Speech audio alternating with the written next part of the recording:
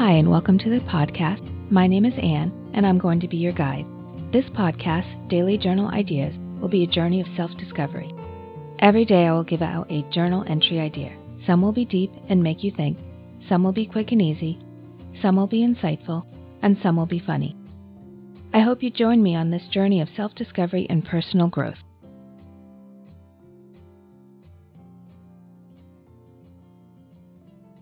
This is a weekly journal entry, The Do. I like to do a weekly scheduling day, and I usually choose to do it on a Friday. That way, I can figure out what I need to do, or get done over the weekend, and schedule and plan out my work and personal tasks for the following week. I will pull out a physical calendar as well as my electronic calendar. Take note of any long-term plans that are coming up, plan for work or personal projects, appointments, or chores you need to get done, or errands that need to be run. Don't forget to schedule time to do something for yourself.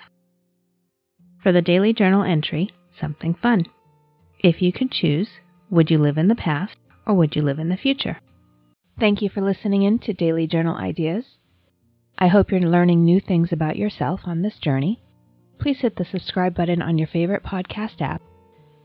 And don't forget to leave a review on the iTunes website.